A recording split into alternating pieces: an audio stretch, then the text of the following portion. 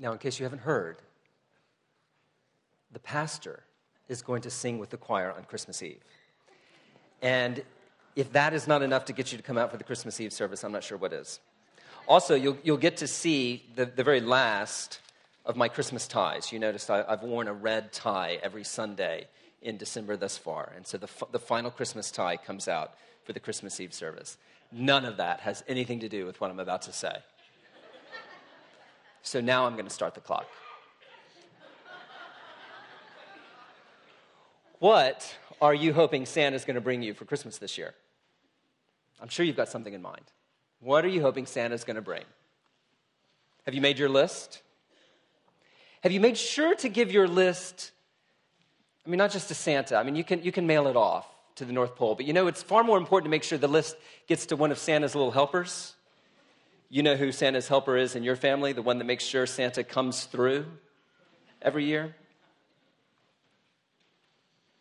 I think this is, for many people in our culture, this is the main difference in people's minds between Santa Claus and God, right?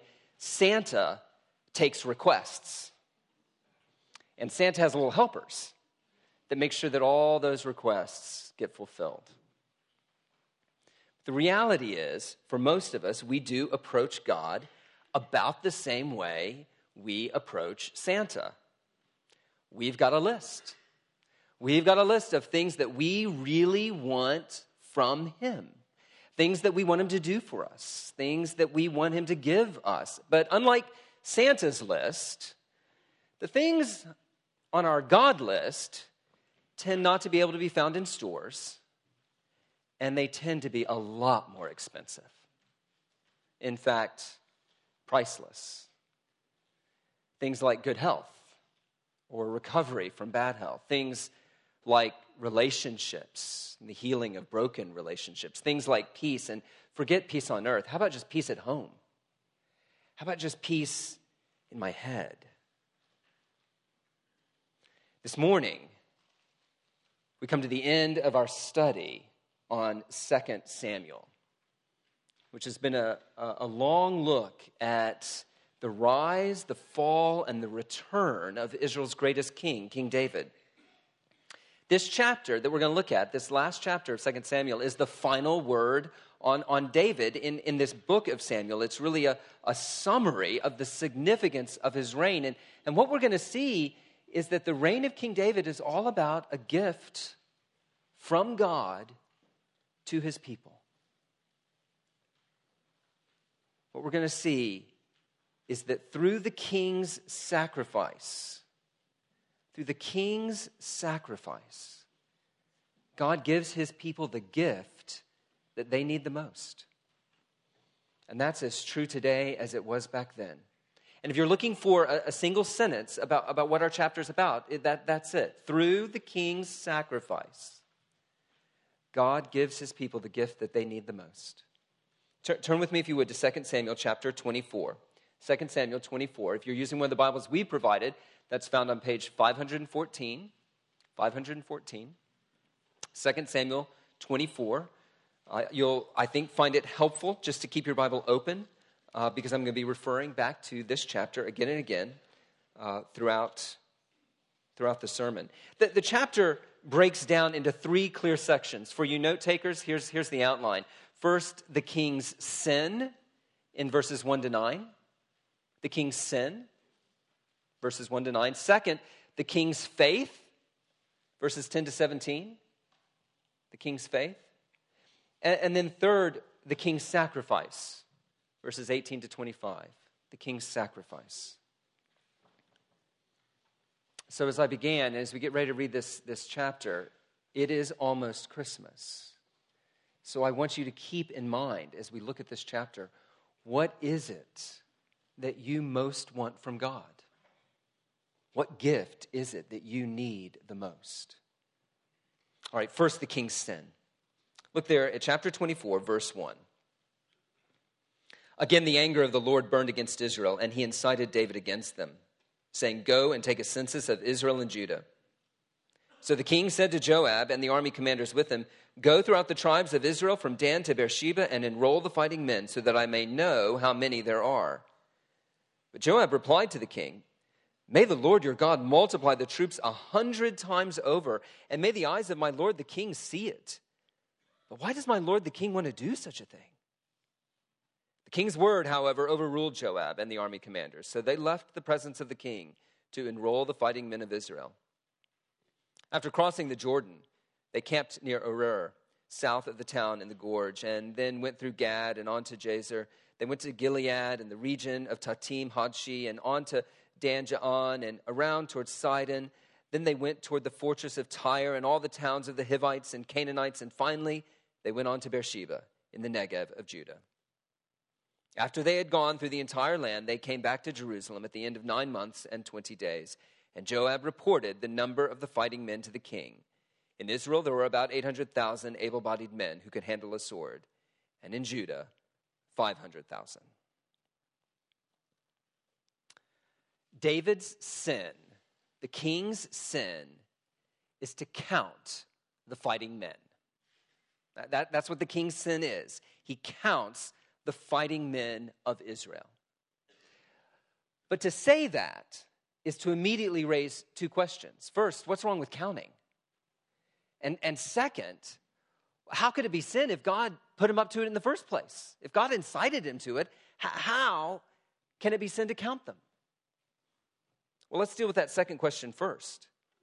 The author goes out of his way to point out that behind David's decision to take a census of the fighting men of Israel is God.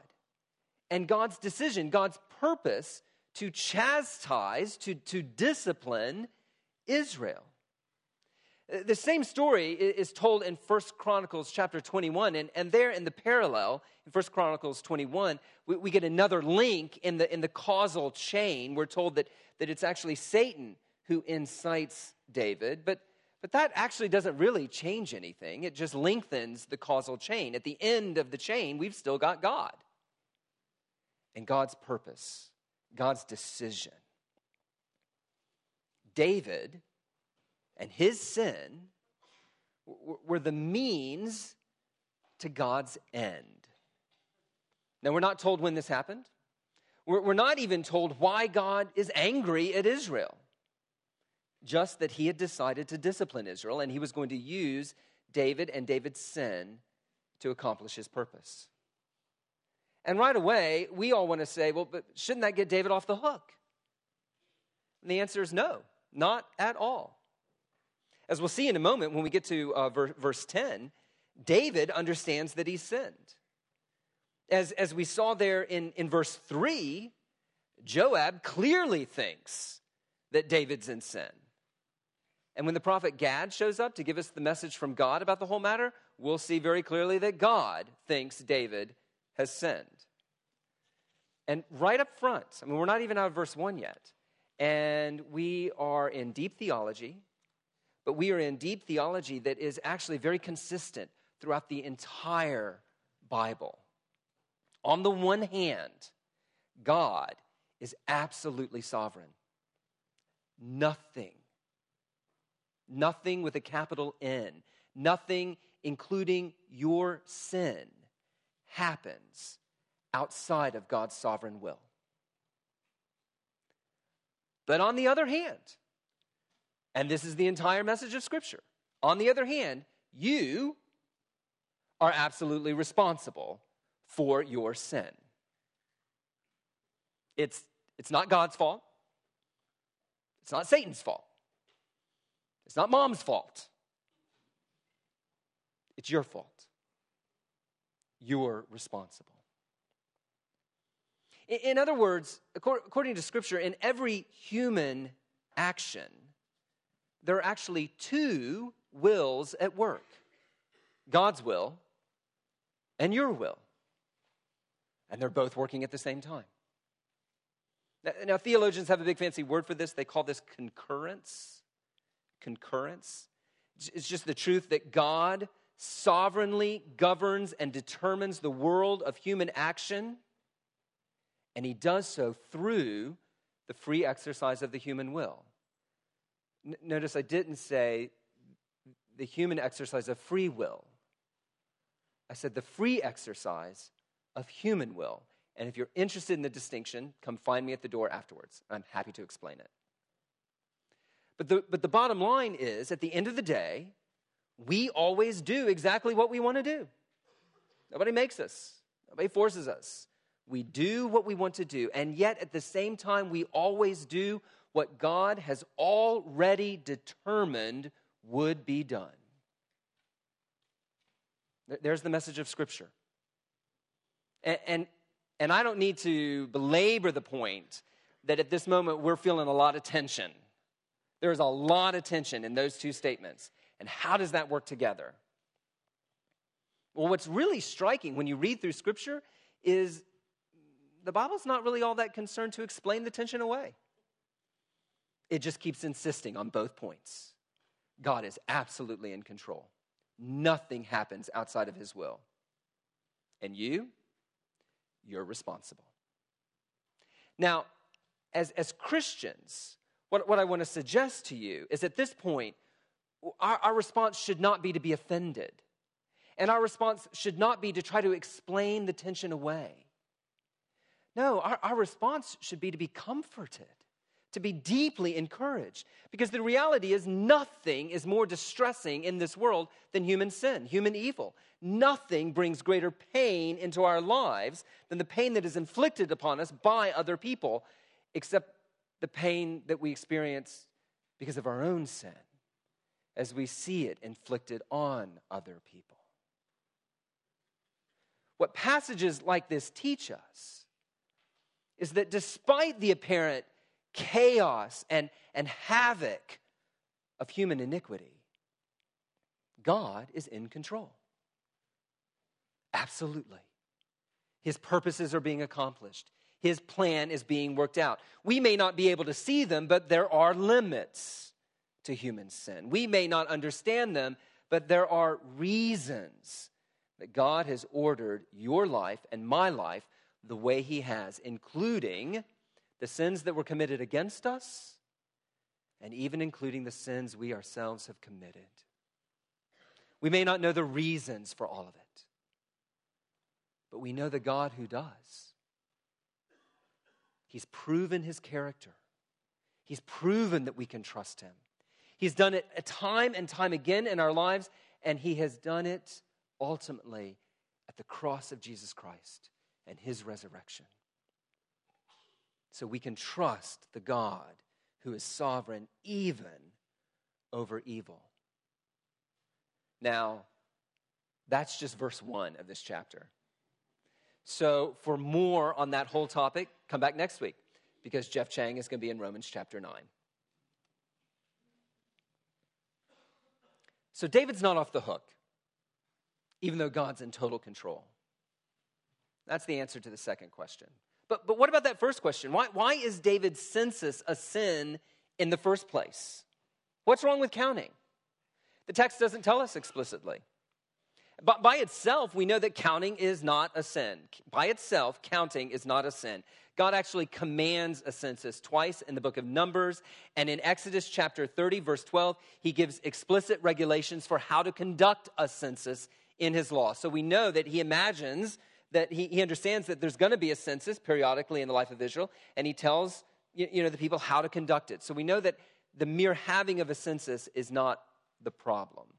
Really, all we have to go on in our chapter is Joab's objection there in verse 3. And it would seem from Joab's response that what Joab is concerned about is not the counting so much, but the motives behind the counting.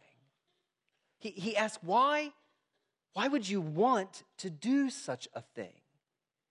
He's getting at David's motives there. I mean, why else pray that the Lord would increase the number of men in Israel and Judah, and that David would see it, but then object to the actual counting of them? Joab senses that there is something wrong in David's heart. It would seem that rather than trust in God, David wanted to know just how strong he was. He wanted to quantify it. He wanted, to measure it, because as everybody knows, there's security in numbers.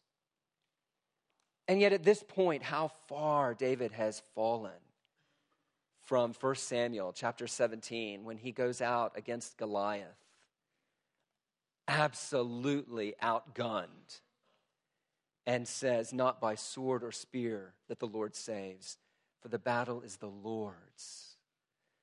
That sentiment apparently is not behind his counting here in 2 Samuel 24. You know, I think pride and security in numbers, that's something that we Americans can relate to, isn't it? We're good with numbers. We're good at counting. We feel like we're in control, don't we? We feel like we're safe when we know how big our army is. Whether that army consists of dollar bills in the bank account, or whether that army consists of people in the pews, or the number of Facebook friends we have or Twitter followers, whether that army consists in the numbers of calories burned and hours exercised this week, when we can count it, well, then we are pretty confident that we're doing okay. That we must be secure, that we must be safe. If we can count it, we're in control. David's sin, I think, ultimately, is not merely counting. It's rather the pride, the desire to put his trust and confidence in something other than God, something that he could measure, something that he could control. And so I've just got to ask you this morning, what is your confidence in this morning? What's making you feel safe and secure this morning? Is it your apparent success that you're able to measure in some quantifiable way? Is it your relative goodness as you measure yourself against other people and you feel like, well, I'm better than them? What is your confidence in this morning? Hinson, as a church, we need to ask ourselves this question. What is our confidence in? Is it in numbers of people in the pew? Are we as guilty of David's sin as David was?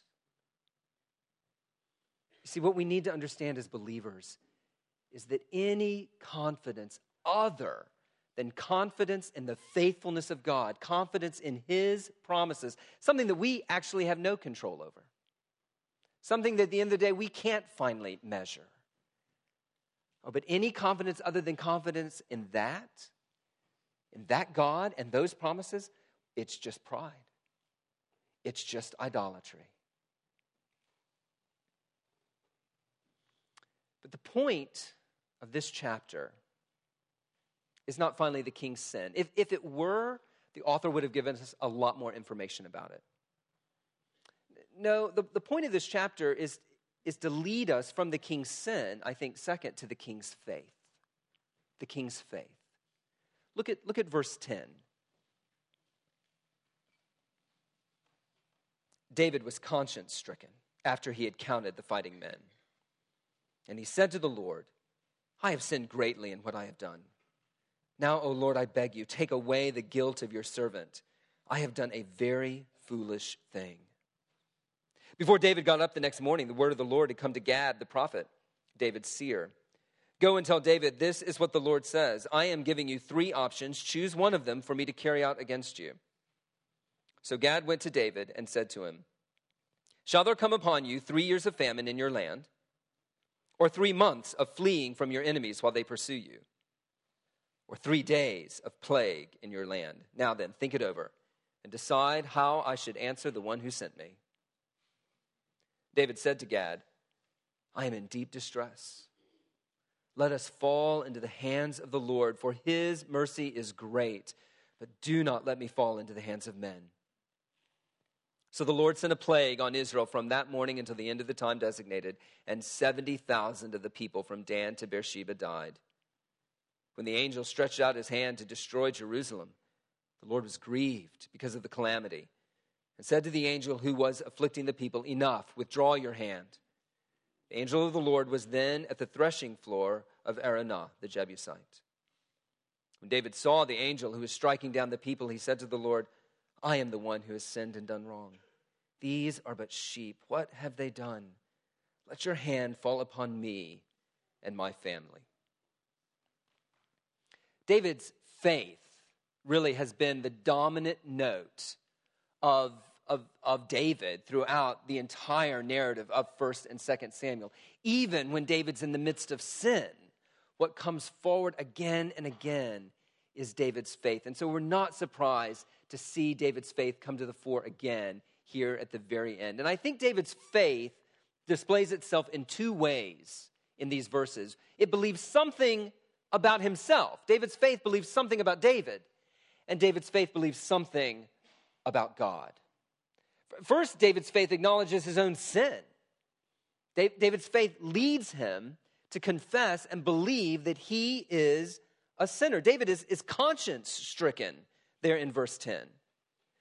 But we need to understand faith does a lot more than just say, I'm a sinner, I'm sorry. No, faith actually takes the measure of sin. Faith takes responsibility for the true nature of sin. David actually piles up 3 different words here in verse 10 to describe his own sin and what he's done. First, he calls it sin, or what our Bible translates sin. That is a falling short of God's standard, a missing the mark of what he was created for. He doesn't minimize what he's done as a mistake or maybe as a procedural error. Some people think that that's what's going on with the census, that David was supposed to do it one precise way, and he kind of messed up the procedure, and so now he's in trouble. No, David doesn't try to write it off as simply a misunderstanding or procedural error. No, he acknowledges he failed to live up to God's requirement. And that failure leads to the second word that he uses, guilt. We could translate that same word there in verse 10 as iniquity. I beg you, O Lord, take away the iniquity of your servant. David's failed, but he hasn't just failed a test. And so, study hard and try harder next time. Maybe you'll pass next time. Now, that's not the kind of failure that sin is. No, he's failed to honor God. He's failed to uphold God as holy. It's a moral failure, a relational failure. And it leaves him blameworthy before God, guilty and deserving of God's punishment. And that guilt arises directly from the third word he uses right there at the very end. I have done a very foolish thing. To act foolishly is not to be silly. I mean, that's the way we use the word foolish. Somebody's being foolish. They're kind of being silly. No, that's not the idea in Scripture. This word, to act foolishly, it's to act out of the perverseness of your own heart, to willfully reject God's way in order to go your own way. That's what it means to be a fool, to act foolishly. And friends, this is what sin is. And this is what faith understands sin to be. It's not a mistake. It's not an error. It's not a slip-up. Sin is the willful rejection of God's standard that leaves us morally guilty before a holy God and deserving of his wrath. I'm going to say that again because it's not everything that could be said about sin, but it's a pretty decent definition. Sin is a willful rejection of God and his standard that leaves us morally guilty before a holy God and worthy of his wrath. And this is what faith understands. This is what faith grasps about itself. Faith does not make excuses. Faith doesn't blame others. Faith doesn't blame the environment. No, faith looks in the mirror and says, yep, that's me. Guilty as charged. That's who I am. But that's not all faith believes. Faith also believes something about God. And David shows it to us here. Faith believes that God is the one that we must run to for mercy in the face of our sin. Now David prayed for mercy there in verse 10. He asks that his guilt be taken away, that it be transferred to another. And so God sends Gad, the prophet Gad, with a message. It's not a message that, okay, David, now that you've said sorry, everything's going to be okay. No, David's going to be spared, but consequences will follow. As we saw, God is using David's sin to bring judgment on the nation of Israel. And David is given three choices. They're meant to be really equivalent punishments, though differing in duration and sharpness. It's like, do you want the Band-Aid pulled off slowly or do you want it ripped off quickly? That's kind of what's going on here. You get 3 years of famine in which people will die, but slowly. You get 3 months of military defeat. People are going to die a little more quickly. Or 3 days of plague. And people are quickly going to drop like flies. It's in David's choice that I think we see his faith in God as the God of mercy. Because even in judgment, he says, he would rather fall into the hands of God than into the hands of men. Because what does he say about God there in verse 14? For his mercy is great. Faith does not reimagine God as a God who does not judge. Right? Faith does not say, well, God must just be love and there's never any consequences. No, faith actually understands that God judges. And it turns to that very God for mercy. It knows that it must turn to God rather than away from God. Faith actually takes God's side against itself and then entrusts itself to God. Because faith knows that if the God who judges will not show mercy, then there is no other refuge to be found. Nothing else will do. And yet that same faith is confident that God will show mercy to those who turn to him.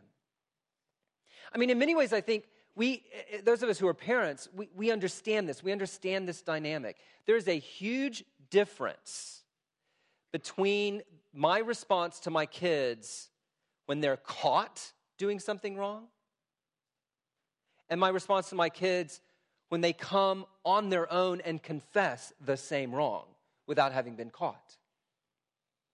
Now consequences are probably going to flow in both cases. But there is mercy. There is mercy when the child comes and I didn't even know about it and they confess the wrong that they did. Oh, if even we as parents get that, how much more God? How much more God? Now, if you're not a Christian, I think this is what you need to understand about faith.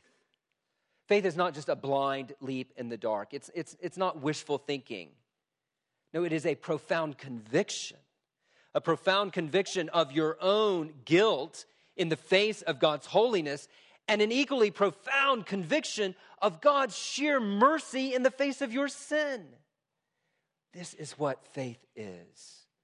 There's nothing that you can do to demand or earn that mercy, and yet faith knows that all you can do is humbly cast yourself upon it. For there is nowhere else to go. And this is exactly what David does, and he does it by faith, and his faith is not disappointed. Luther was fond of pointing out that the alien work of God was judgment, but the proper work of God was mercy. And that's what we see here. There in verses 15 and 16, as the plague is about to strike Jerusalem, David prays that God would allow the judgment to fall on him and his family instead of the sheep. And God hears that prayer. And he does what God delights to do. He shows mercy to those who depend upon him. I don't know what you think about God. I don't know if you think of God as just all love and light, or if you think of God as just mean and angry and waiting to slap you. But both of those views are wrong. The reality is this is God, a holy God who will and must judge sin, but also a God who delights in showing mercy to those who stop hiding their sin and instead come to him and confess it and turn to him. This is who God is. Now, immediately this raises the question, how can God do this? How can God show mercy when justice demands judgment? How, in fact, can God be God? How can he satisfy the demands of justice, which, let's be clear, none of us want God to throw away. We want to live in a world in which justice is done, if for no other reason, because we've experienced injustice and we'd like it to be set right. So how is it that God can be just and satisfy the demands of justice and yet show mercy at the same time? That leads us, third, to the king's sacrifice, the end of the chapter. Look at verse 18. On that day, the day that David prayed, on that day, Gad went to David and said to him, "Go up and build an altar to the Lord on the threshing floor of Araunah the Jebusite." So David went up, as the Lord had commanded through Gad. When Araunah looked and saw the king and his men coming toward him, he went out and bowed down before the king with his face to the ground. Araunah said, "Why has my lord the king come to his servant?" "To buy your threshing floor," David answered, "so I can build an altar to the Lord, that the plague on the people may be stopped."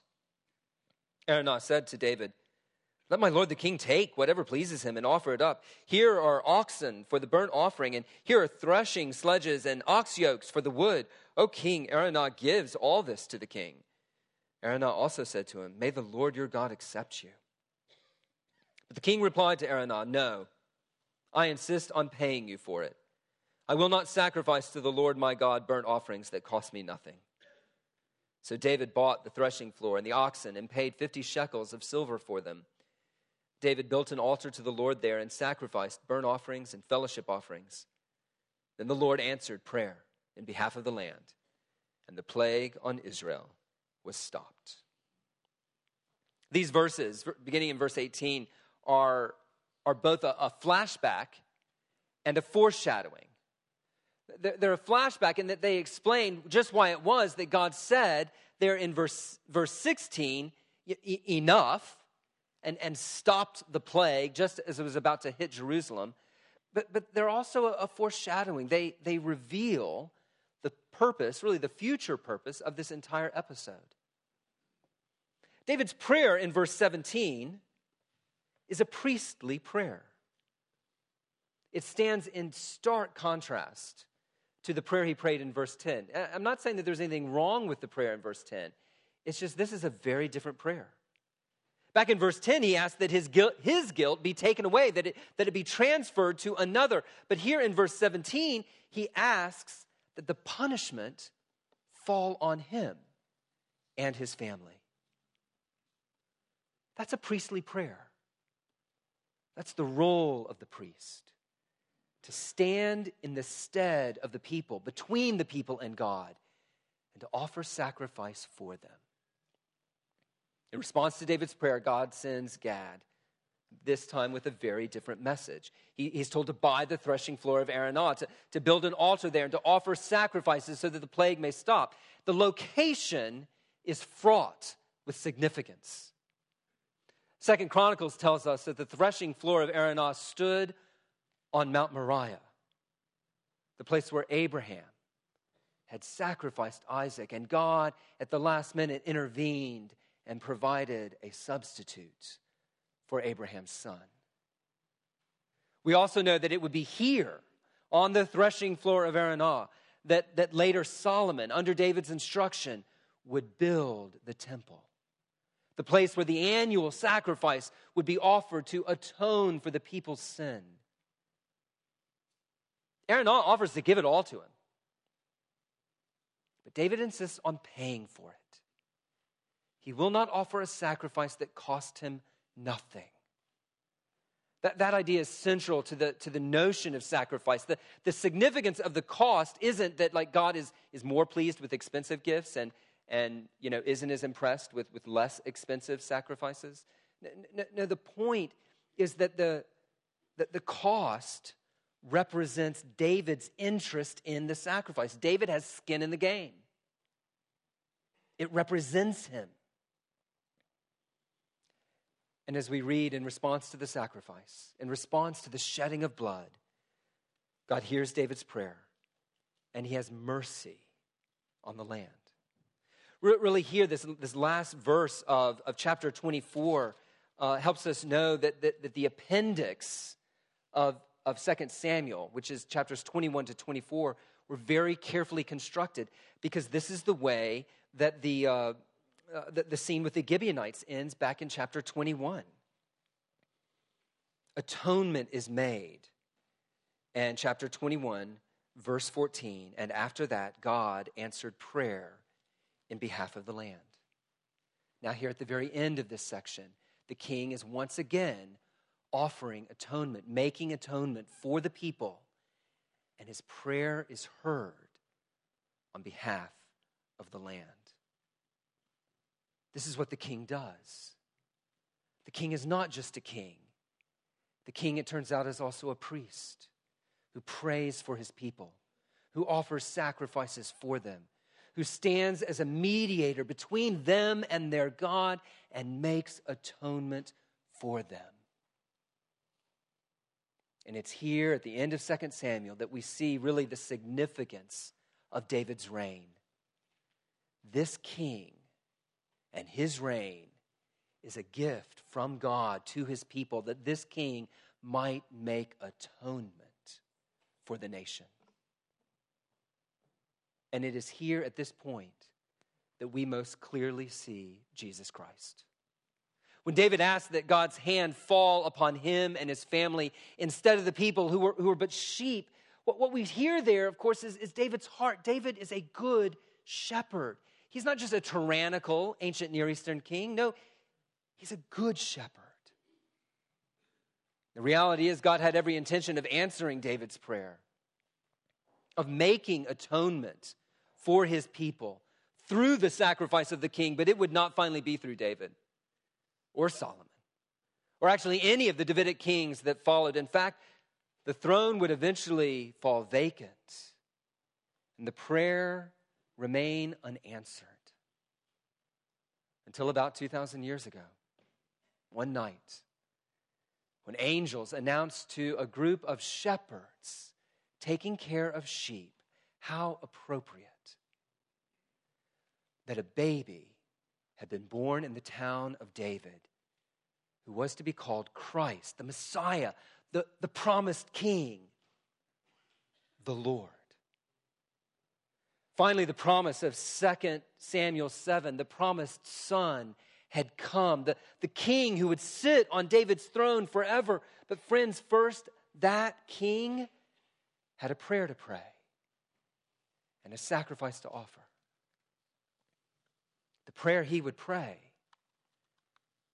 there in the Garden of Gethsemane was, not my will be done, but yours, O Lord.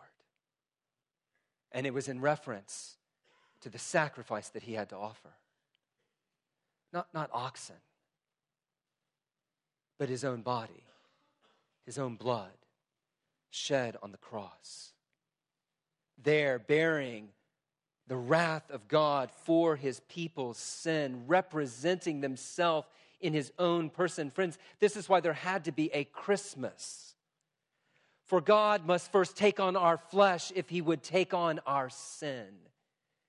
And the point of Christmas is Good Friday and the sacrifice of the King for his people, a sacrifice offered just outside Jerusalem, near the very spot where Abraham, where David had offered their own sacrifices. Friends, here's the love of God at Christmas, a love for sinners. For when it came time to offer a sacrifice, God would not offer one that cost him nothing.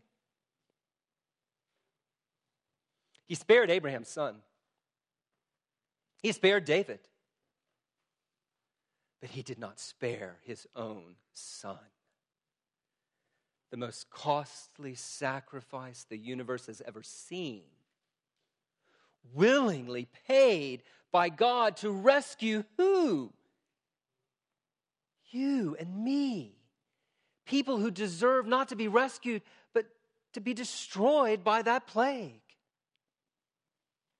Oh, friends, this is the love of God. And here's the ultimate purpose 2 Samuel 24, really the ultimate purpose of David's reign, his rise, his fall, his return, that David would pray this priestly prayer and that God would answer it in the person of his son. This is why Jesus came. This is why he was born. He was born to fulfill this promise, to answer this prayer, to bring an end to the plague of human sin, to finally sheathe the sword of God's anger. This is why Jesus was born. This is what Christmas is about. This is why we celebrate that he was willing to pay the most costly of sacrifices, the humiliation of the incarnation, the pain of the cross, so that we might receive the gift that we need the most, the removal of our guilt. Peace with God. Oh, the angels couldn't have said it better. Glory to God in the highest. And on earth, peace to men on whom his favor rests. It's the Sunday before Christmas. Does God's favor rest on you? You know, this is the gift from God that you need. Have you asked him for it? Have you requested this gift through his son? Because you know it's true. God doesn't take requests except for this one. And this one he has promised always to hear. Let's pray.